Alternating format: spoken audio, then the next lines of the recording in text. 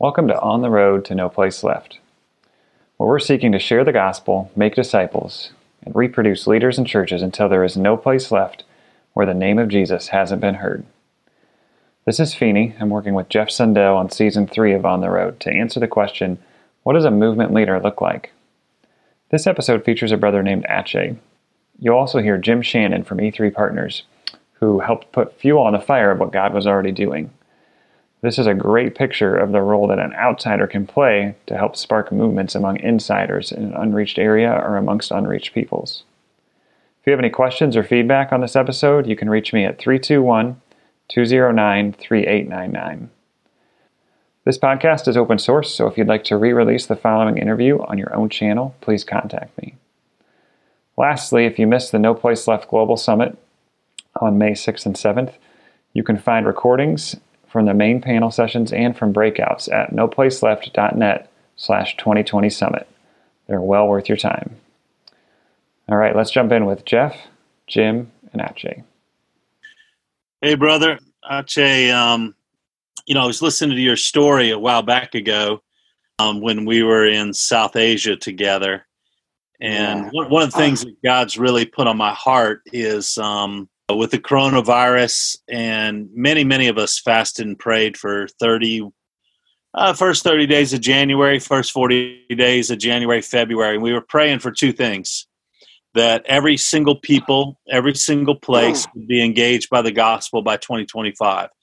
And then on top of that, that God would raise up these Luke 10:2, but a little more than Luke 10:2. Somebody with the Moses syndrome who says, hey, my people need to hear this. Or like Paul, who's willing to lay his life down for the sake of the gospel anywhere he goes. Or Barnabas, goes back to his people in Cyprus. So the first question is, Ache, man, love to hear your story. Because when I heard your story, it was the picture of the person that leads the movement. So just your testimony of this brother there in South Asia who was seeking and hunting, and then for you, how you came to faith, and then your first couple years until you ran into Mr. Ray, the crazy man. So anyhow, just love to hear that first part of your story. And then I've asked Jim to just sort of step in since he knows you well and you guys have a good relationship. Thank you so much for asking my transformational story, that how God has led me to come to faith and then see the movement today in our own place, in our own locations. So it was 1997, and then I was just returning back from my school. And one of my friends, actually two of us, we were just riding bicycle, coming to our own village, from town to village. When I was nearing to my village, I met one person. He was there, and along with him, that two other guys were there, and they were just walking. And then I met. So my friend, he said that, Ache, can you just ask them about their religion, because they are Christian? And I said, my friend, I'm no longer interested in any religion, because if there is a religion, there is someone who is God. Why there is so much of fight? Why there is so much of turmoil? Why one country fought against another country? Why there is corruption? So many things I started. And I said, hey, you are my friend. Can you just ask them? And then he started to force me. And then I stopped. I said, can you just tell me about your faith and then about your religion? And he said, there is one thing Bible tells, that Jesus loves you. And that actually really, struck me. I said, my religion, my faith say that whenever there is evil act on the face of this earth, somebody incarnate and kills people. Who is this God? And that actually quite motivated me. And after several meetings, he gave his address. I met him, and then one day I happened to meet him early in the morning. and he was reading his Bible. So that was my first actually meeting. I met, and then I developed my interest reading the Bible. And slowly, after some times, in 1997, I accepted Christ. So that is the one thing, one part of my life, that how I accepted Christ. And then later he started telling his story. I had been praying for 2 years. He used to be in one town, and the town is actually quite prominent in that area. And he said, Lord, I have been working for 2 years, but there is no fruits. There is no fruit, Lord. And if by the end of this year there is no fruit, nobody is coming to faith, I will leave this place. I will go back to my own place. And I'm so proud to say that in the radius of 80 kilometers, Lord choose me to become his follower. So I become the first fruit of that area. So that is how actually Lord led me to follow him. In 1998, I planted a church, a small church, and I was nurturing that church. So 1998, this man, he said, you become poor, and here, I'm just leaving this ministry in your hand because my father died, so I'm going back, and you have to look up after this ministry. I do not know so much of things. You can just think, 1997 I accepted Christ. 1998 he is saying that you take, because I'm leaving from here. And I took this challenge. So first time he left, and I started whatever I was knowing from Bible. I started planting a church, and the first church I planted.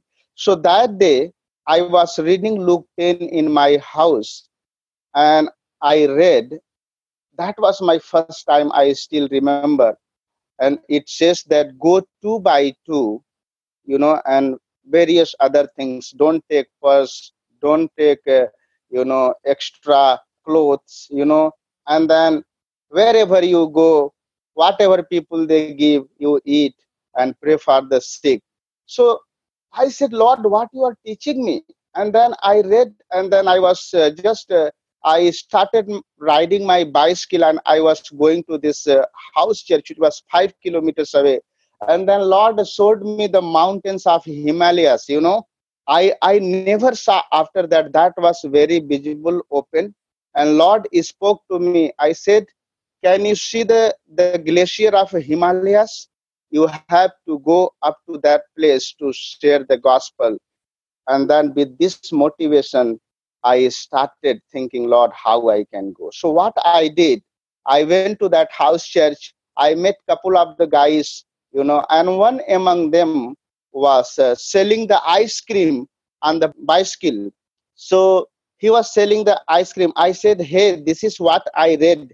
Can you stop selling one bit? Because Lord told me to go two by two. And he said, yes, of course, I can stop my business for 1 week, no problem.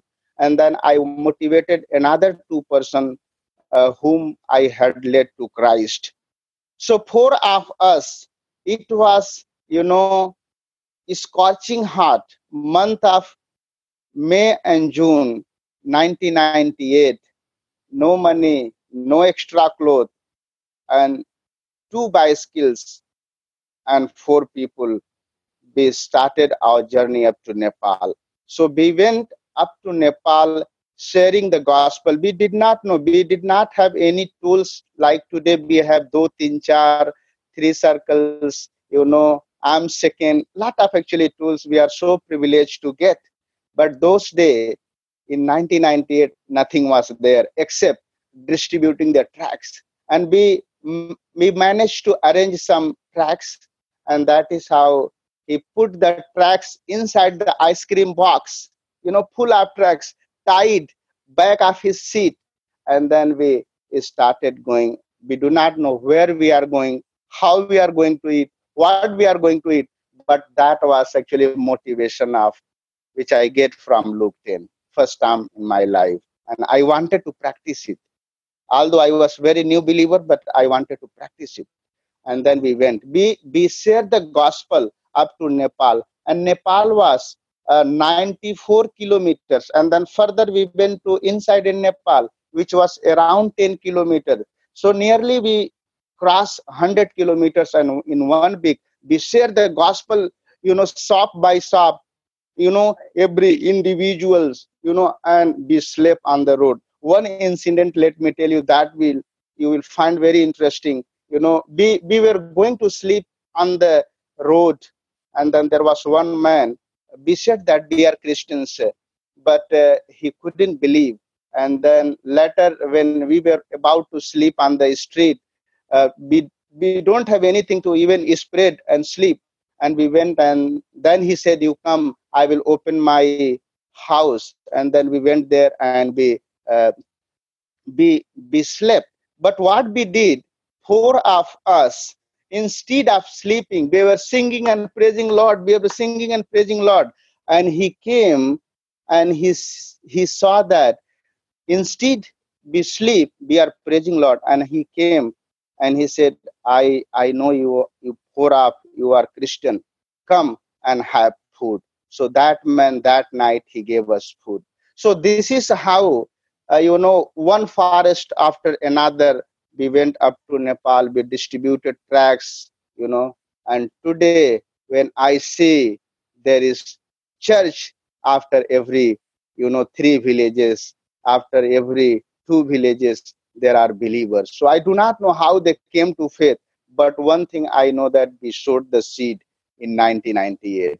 So that is how Lord led me to come to faith, and I become obedient. I started multiplying, and I wanted to see the same Luke 10 is exemplified practice in the life of people today. And today, a single man in radius of 80 kilometers, there are 1,000 plus churches in that area. And to be very surprising, I was asking one man who is much elder than me. I said, "When did you come to faith?" I must be thinking that you might have come much earlier than I do. And he said, "No, I came in 2000. I said, "Yes, I'm still I am still actually older than you." And so he was in another district. So this is how Lord led me, the power of Luke 10, which I read in 1998. I do not know how, but Lord was so gracious, so faithful, that today I see the movement. And if somebody asked, I think it was Jim who asked me, "Ache, what is the greatest thing, the most exciting things for you?" I said, I never ever thought that there would be so many churches, so many baptized believers in this region in my own time. So this is actually a matter to praise God. Wow, brother, that's amazing. Your story and the power of the Word of God. And man, a couple things I heard was, the brother who was, seeking and sharing the gospel in your district, he didn't give up. He just kept looking for that for soil person, and he shared the gospel, and the seed fell on you. And you were that person, and then one of the things I hear immediately from you is the obedience. Man, you hear the Word of God and you go obey it. And there's a lot to be said for, when the seed falls on the right person and they're that for soil and they hear the Word of God and obey it. And then just your vision, that it started small. I'm going to go share with some family. I'm going to go share in my neighborhood. And then it grew like a mustard seed, again, very common thing to hear. And among those that are leading movements. So it's very exciting to hear your story. One of the other questions I have, and this might be where maybe you and Jim more dialogue, you now have raised up many leaders. You've raised up, people are starting a network of 15 churches, 30 churches, 10 churches, 100 churches. So sort of 3 questions. How do you identify those leaders locally? 2, what do you do with them? What are some of your best practices? What are you doing to develop them? And then 3, what do you see the role of the outsider? Love to hear your thoughts. And Jim, you jump in there and you guys tag team this, all right? One thing I would jump in and say, Ache and I have known each other for a few years now. And when we first met, it was really, really apparent to me that the Spirit of God was on that young man. But he had been laboring for, at that time, probably 17 years or so. And I think, Ache, correct me if I'm wrong, but you had about 45 churches at that time. And in a very short period of time, I would come to visit him, and he would say, I'm over 150 now. And I would visit him the next time. I've got 375, and then I've got 750. And that, now you're almost 2,000 churches. And so as you tell this story, Ache, about how you've developed leaders, talk a little bit about what was the turning point. What took you from 45 to 2000? So from 1997 to 2010, there were very few churches. But in 2010, I happened to go to Bihar, and I was invited at one of my friend's house. And I was not knowing that he's also one of the movement leader in Bihar. And then he invited me, and there was one booklet called RAD, Rapidly Advancing Discipleship. And I said, can I see I went on that book. Can I say that? Can I see this book? And I saw the content, and the content say that the 7 steps of healthy church, So that actually, again, it struck my mind. I said, what is this? And then I said, this is very attractive. Content is really inspiring me. Is it okay if I can also have the similar kind of training, similar kind of movement in my own location? And then he said yes, and he started to explain. And then he linked me with Scott Ray, as you all know. And then that was my first time. So after several months, I happened to meet Scott Ray and Keith, and they called me Allahabad, and then explained this is how. And from there we started training first batch people and RAD. And in 3 months, I can't believe this actually, how Lord is having so, powerful things to do. In 3 months, these leaders, they planted 13 churches. And that was amazing for me. I could not believe. I said, let us see whether these churches are really planted or not. And me and several friends, we went. It was in the month of winter. I still remember January, extreme cold. And then we went, and these churches were practicing this method of Luke, which is in RAD, the Rapidly Advancing Discipleship. So from 1997 to 2000, handfuls of churches. But later, Brother Jim, he came, and then we met.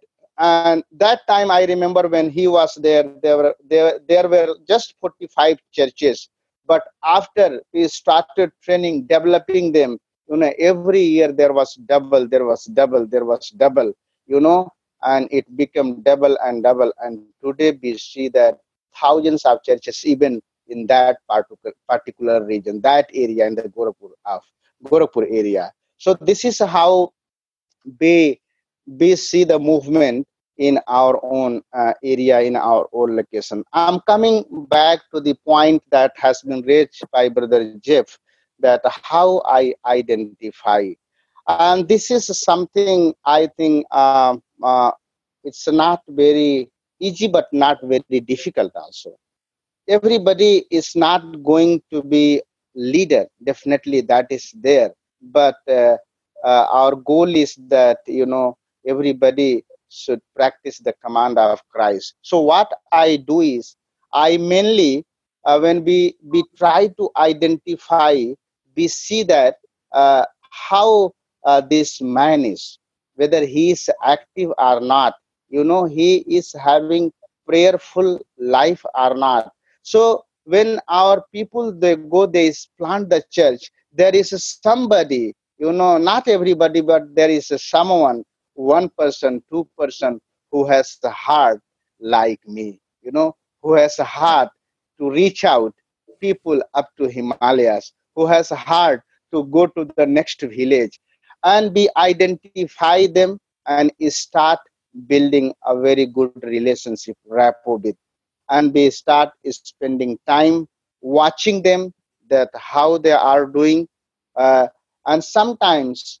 even uh, they are able to, they are willing to go out and share the gospel. So by this actually we see that how this person is, what is his relationship with Christ, is he after money, or just his intention is to read Bible, meditate, and practice whatever he is reading. So this is how we start identifying whether he is excelling in his faith or not. And so these are the some criteria that this is how we share. And even sometimes I remember my early days when I started my ministry. I used to take, when we were riding the cycles, and then we used to go, and I will keep on just sharing. And when we will go, we will also ask, please practice the same which I am doing. So that person will practice, and if he is really doing excellent, we will just encourage and then say, well done, you have done very good. And slowly, actually, once he take up the things, he understand the scripture, he has a heart to share the gospel, and even he is laboring for the Lord, irrespective of whatever he does, whether he is working in some field, he is doing some job, he is a school teacher, but he is able to understand the God's word.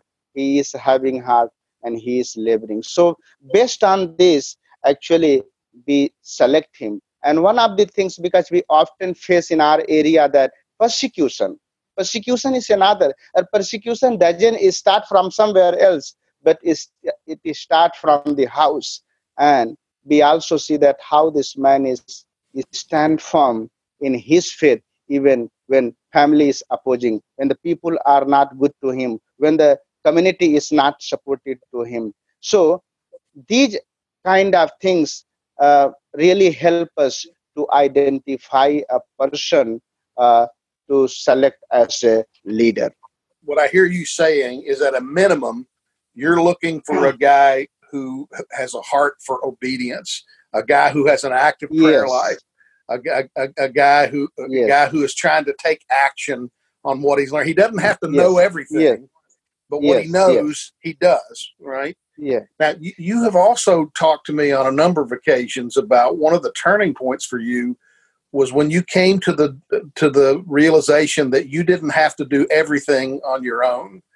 You started giving responsibility to your leaders. Can you talk a little bit about, that was probably pretty scary for you. Yeah. Thank you. So even in 2010, when his church started multiplying, it started growing in number.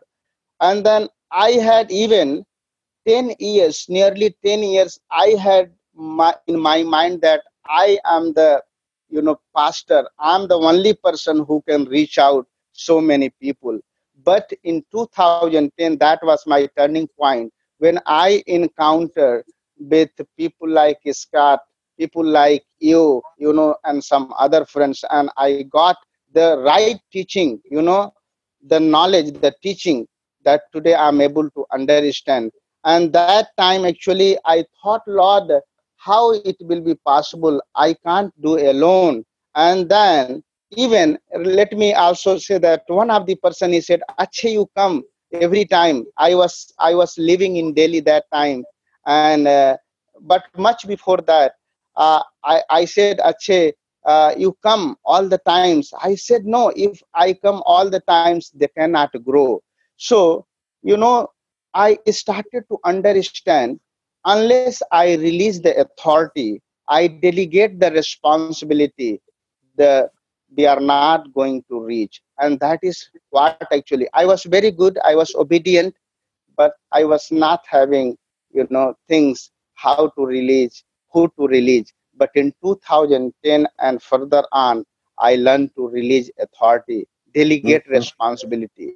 So not me, but there are 100 pastors, 100 leaders, and they started multiplying. So that is how actually I started releasing the authority. Lord spoke to me, unless you release the authority, you are not going to reach. And that is how I started to do. I'm just coming, I thought to share it maybe little later. You reminded me. So another point that was asked is how you develop leaders. So one of the thing is actually, once I am able to identify that this is the person who is going to be appointed as a leader for this particular church, and this is man who is really thriving for his faith. This is man who spend time reading in Bibles. He take out times to go and share the gospel, and he has a heart for people who are dying without Christ. He understands the gospel. He started constantly investigating what this Bible portion says, and he start putting into practice. So what I did actually, and my several leaders, they are also following that footprints. One is that I really being available for them. I spend time with them. That is actually most difficult things I find, but that is how I have seen leaders are developed. When we provide times, when we give our times and build the relationship. And relationship is not just the hello and hi. Relationship is something knowing even much deeper in their lives, their dreams, their family lives, how the struggle leader is going through. So relationship and being available, this is two things. And then this built on further to develop a leader. My early time when I started training them, equipping them, it's not actually a place where maybe somewhere in the training hall, in the conference room, I will call and I will train them. I never did like this actually. Today I'm so privileged that we have resources. God has given resources like people who are coming and helping us, training us. But that day, my resource was under the tree, somewhere in the garden, somewhere on the roadside. I'm riding the bicycle, I'm teaching on the way. So this is how I did. And suppose we want to go to 20 kilometers. I have walked, I have ride bicycle, and I never saw a particular place to bring and teach. But what I did is that by riding cycle, I will keep on teaching. I will keep on teaching. And by that time, we will reach to the house church. And I will ask, yes, I'm going to share the gospel. Please, next village is your turn. So building relationship, being available, and testing them, how they are doing. When I started training, if person is really interested asking several questions, I feel he's the person who is going to take responsibility. So today we call it, I do not know the term, model, teach and assist, something the term we use, but this is how I have called. I meet regularly and nowadays what I do is that I phone them, I call them. I just say that let's pray. Accountability. Even I ask that what you read, what you did. So and encourage them, and giving them vision. What you think that reaching out that village, what you think reaching out that particular community. And this leader, I have seen that they are got trained and they got the vision. So one relative to another, one village to another, and this is how I have been. developing their leadership skills, even appreciating what they do. Even sometimes, you let me tell, even today my habit is, even they make mistake, I said, yes, you have done great. I know that my discouragement may kill the entire movement. So I will just keep on praising. Yesterday, one of my leader, Badri, he called me. He was doing relief work, COVID-19. And he said, sorry, sir, first time I'm doing, I have made mistake. I said, no, excellent work you have done. Very good. He was so happy. He said, I'm so praised to God. People are hearing the gospel. So this is how I have been training. I also see whether they are faithful or not. I test not only in the gospel, but I see that how they are able to understand, how they are able to take it into practice, and do they have heart desire or not. And one another things I also see, but it's much later, because we know that even many people whose testimony, whose beginning was not very good, so we don't see at the initial stage, and many of us, but I see that how this person is his social standing is good or not, because he's able to motivate people or not, he's good motivator or not. So this is how I have been developing leaders. It's just over phone, just being available, is spending time reading Bible, praying, fasting, relationship. People, they say that I don't need money, I need your time. Can you imagine? I have been working since 1997.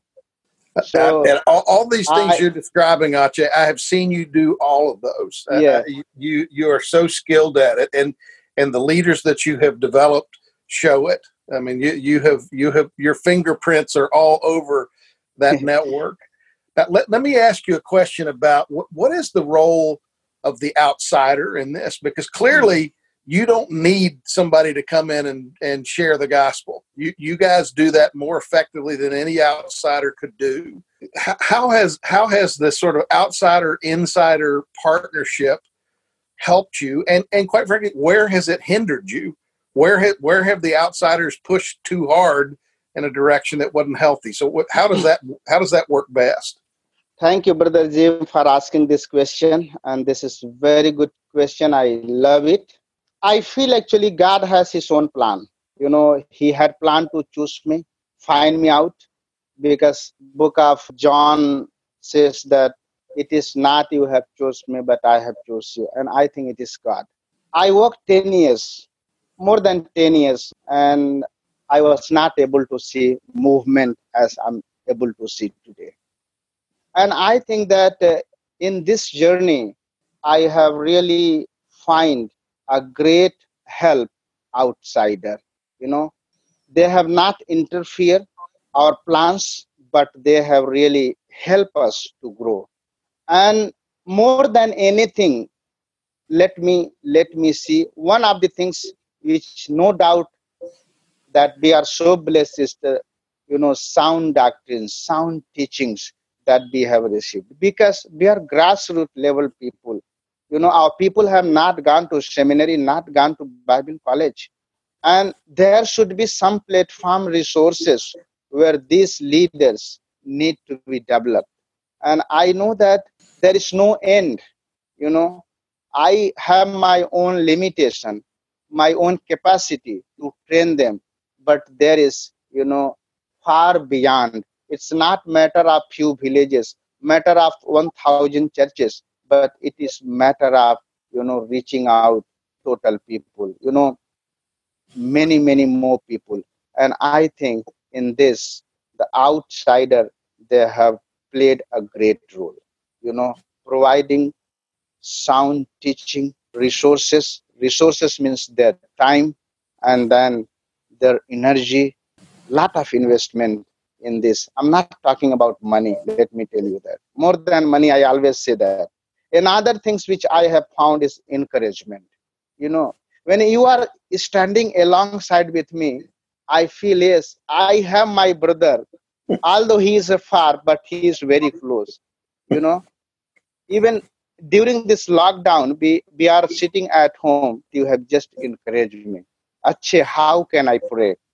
You know, and that is more than anything else. You know, so that encouragement, well done. And I think that this is how I know that we would have been moving, but not as fast as today be. So the outsider people, they have played a vital role in moving the movement very fast, you know, and that's why even not in 2 decades, I'm able to see thousands of churches. That I can see the relationship, the encouragement, the time, and whatever I said, you know, you are available. You are there. I know you are very busy. Friends, you know, even here who are helping us. And, you know, I call them, they reply. And this is what I need actually. This is what actually be movement leader we need. We don't need actually so much of money. We need actually your time. We need your encouragement. We need something which really we need to explain our people. We need to learn and we undergo. And that's why actually I see that lot of things. I used to say that I never learned actually. I was in seminary. I never learned actually this what I have been learning today, and that is how I see the movement. So movement not in Gorakhpur, movement in Bihar, movement in Nepal, movement in Uttarakhand, movement in Delhi. And where did it start? It started from one place, and how when the outsider they started encouraging us, they started translating the biblical mandate of Great Commission, you know, which was really translated in our lives. And that is how actually I read Luke 10, but it was much clearer when I encountered with such people like you, what is really this meaning. And I'm doing actually much more than I did in 1998. So this is what actually I have seen.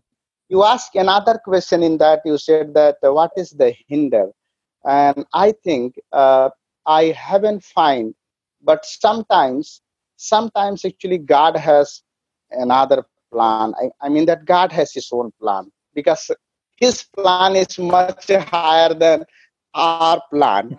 So sometimes actually I haven't seen, but it might be when we try to impose. No, you work this method, that method, because God knows whose method is the best method. After 10 years, Lord said, here is the best method. I was invited for a breakfast meeting, and I found a small booklet, red booklet, and that was the model actually. And later actually a lot of things that came through you. So I think that the investment of time, encouragement, these kind of things had played a vital role in seeing the movement in our places today. And that's how actually we are able to reach out many places. Our dreams, our vision doesn't end here. And we need more support. We need more encouragement, so that one day when you ask me, I can able to see that, yeah, Lord has multiplied 50 places. I got one more quick question for you, and then I want to turn it back over to Jeff. You've mentioned to me on a number of occasions that the impact that persecution has had on movement, and quite frankly, you've indicated to me sometimes that it's not always negative. In fact, I remember you telling me one night that sometimes you have actually prayed for persecution in order to galvanize some of your movement leaders. So talk to us a little bit about the role of persecution in movement. In 2000, when we were actually gathering at one place and there was persecution broke, I was sharing the message, and the mob came, with gun, with the kerosene oil, and they wanted to burn us. I still remember in a small rented room, hardly 10 people can sit, and we were worshiping. There was little instrument to play. I had bought my 40 rupees Bible. Please, 40 rupees Bible actually. I still remember the red color 40 rupees Hindi Bible. And that was also snatched. They wanted to beat us, mainly me. They said that how you become Christian? You are from this community. We can't believe. And they were trying to beat, but the believers, the village, tried to help me to escape, like Paul escaped one time. And then I escaped. I still remember there was paddy season. Sorry, wheat season, wheat. And then, to reach out main highway to catch the transportation to go to main city was nearly 10 kilometers. And I walked and walked and walked and walked 2 hours, and we escaped. Nobody can see the wheat is big. I'm short. So nobody can see. And then another man was too short. And then 2 hours, we went to main highway. We went to Gorakhpur. 1 year, there was no service. There was no meeting. You can imagine that in that way, persecution broke. And I was praying, Lord, what is going to happen? I was kept in one place for 1 month. That time I was doing my Bachelor of Arts. And then I was kept so that I can be survived, because persecution broke. They were finding that who are the people everywhere. And it became a great turmoil. It came in the newspaper, it came in the various television telecast. I went to file the FIR to a police station. And the SHO, the head officer, asked, "What is your name?" And I said, "My name is this." "What is your name?" They said, "My name is Mark, my name is Luke." The people from Gorakhpur, they wanted to help me, so they came along. And he said, "Do you believe that your Jesus will save you? You know the problem has come. People are after you." I said, "Sir, I do not know. But one thing I know, my Jesus is greater than this persecution, and he will save me." That SHO, he started to looking at me. And later on, after staying many days in the place, one day I said to the man, I said, "Enough. If Lord wants to kill me, he will rise up 10 Ache in this area." And then he said, "Ache, do you believe this?" I said, "Yes." And then he said, "If you believe, you go out." I went, and we started working, So ministry started, church started growing. And at one point, and not at one, but quite often, I pray, "Lord, you bring persecution." So persecution is not to terrify somebody, but I have seen in my own life, persecution is to make me strong. Persecution is to, give my testimony boldly. Persecution is to, like fire, give more energy to share the gospel. And we share the gospel, something happened. People accept Christ. And this is how I have seen. Several persecution after 2000 had been happened to our locations in our area in various parts. And wherever persecution happened, I have seen that church has grown.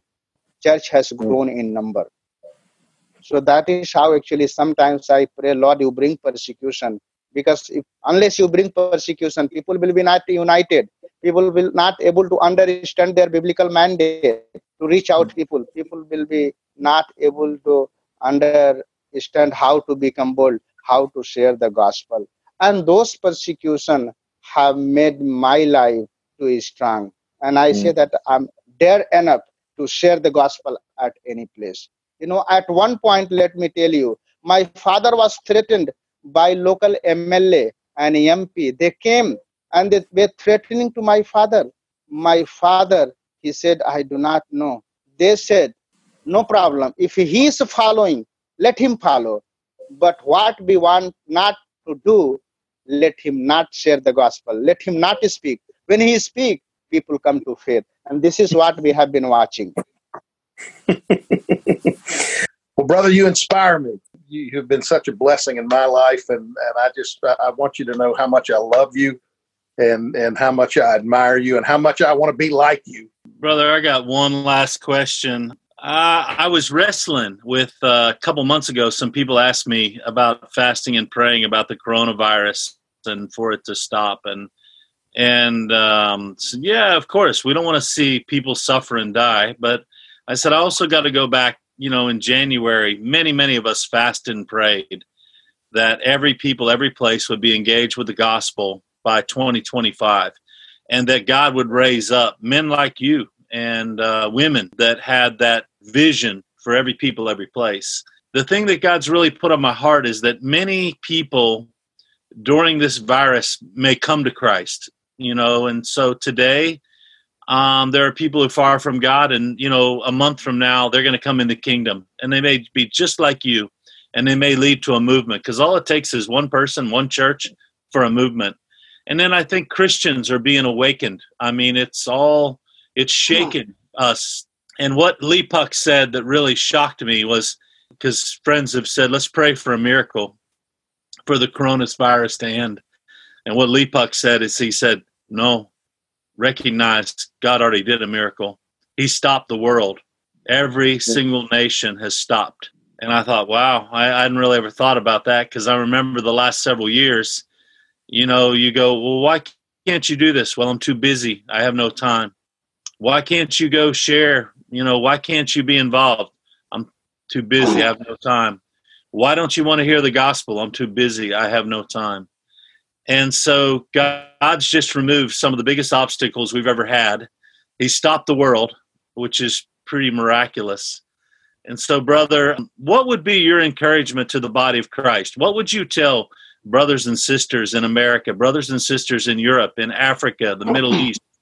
Because now people in many places are doing four fields. People in many places are doing movement. But it's not something new. It's 2,000 years old. We've just gone back to what's biblical.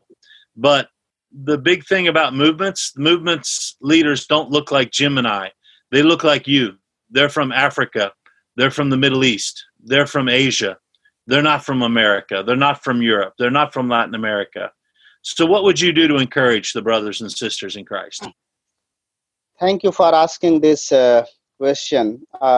Let me start from the COVID-19, because you started from there.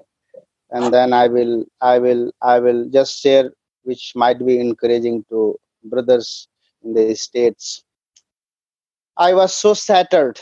I thought, Lord, what will happen? Brother Jim, we had planned to make double. Our target was, Lord, this is where actually our role is. Something we can plan, but plan is yours. Because I can do, my role is to plan, and God's role is to make it possible. And we plan to see another 2,500 churches across in 1 year of time. That was actually our goal. And when coronavirus came, I said, Lord, what is going to happen? I just put my hand on head and I said, Lord, what is going to happen? We were so excited. Even last time we met, and then even I spoke a little bit on local contribution, if you remember. And I said that if we would have taught much earlier on this, we could have done much. And you said that, Akshay, I think this is my fault. I still remember. And I said, Lord, what is going to happen? I was not knowing, but Lord has his other way. What I have found is that there is no doubt in this coronavirus season, when people are sitting at home, one thing, that people started to find out other men to share the gospel. I was listening a story of one of my leader whom Jim he has already met. And he was saying that I was sharing gospel over phone. 14 people were sitting together at one place, and I was sharing the gospel over phone. Out of 14 people, 12 people, they accepted Christ right there. And that become a house church. Another leader was sharing that I was sharing gospel over phone and two people are ready to be baptized. So this is how I have learned. So I thought, because that is my actual understanding, Lord, everything is gone because we are going to sit in the houses, nothing is going to happen. But it is not like that. God has other way to work.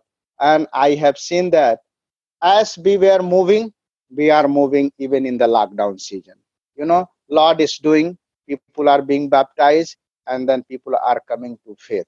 Another good things had happened. Let me start my own life. I used to take one book. I used to read 1 month, 15 days. I read from First Corinthians to Revelation. I just finished in couple of days. And some of the stories, some of the thoughts I read, I share, Brother Jim, every time. I'm so excited to share that this is how I read. So the people, the leader, my movement leader, they said, more dependency on the Lord. We started to discover from the Bible. Earlier, this meeting, that meeting, so busy, that, lot of busyness. No time to even read deeply the Bible. But today, people are asking, sir, did you read Bible today? My leaders, they are asking this question to me. They might be thinking that I'm the senior than them, but they are raising these questions. So this is two things. They started reading Bible, meditating, finding solution in Bible of their problems. And the third things, church people, they really realize the importance of Sabbath day. The importance of church.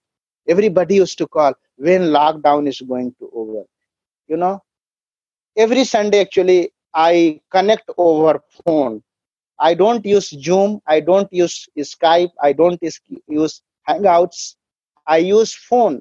And over phone, at least I can connect 3-4 people, and everybody from different place we will worship and then share the gospel testimony. So this is how the coronavirus has brought positive impact, mainly in the life of the church today. So I want to encourage my brothers and sisters that God has his own plan. But what he requires is, he requires us to continue to labor. I still remember that the disciples were not very intelligent. They had not so much of degrees, but they were very diligent, laborious. They understood in a very simple way, and they had heart for the people, and they put into practice. And this is what actually we are trying to. The models will come, tools will come and go, but I think that whatever God has given, if we are making best use of that, things will happen. Transformation will take place. People will come to faith, because it is not our work, it is his work. And he knows how to do my work. I think God knows better than we know how to do and what to do. So I want to really encourage my friends, you all, that, let's be faithful, obedient. That is what I have learned. And at the end of my ministry, when I want to say that, I want to hear that Jesus said that, well done, my servant. This is what actually I'm long for to hear.